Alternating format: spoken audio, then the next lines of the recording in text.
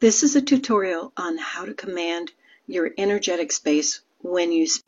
Hey, it's me.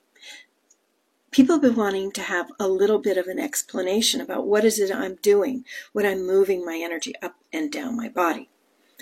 And I'm not talking from my chakras, although I am saying, throat, heart, solar plexus, that type of thing. It's easier to notice that. Essentially, what I'm doing is, here's a quick way. Imagine, in the Google little man and maps, where you can take that little man and move him where you want him to go. So close your eyes and imagine you have a Google little man. Where is he sitting in your body? Most people, he's sitting right here. And what you do is you just take that little Google man and you just move him down. You just move him down a little bit more.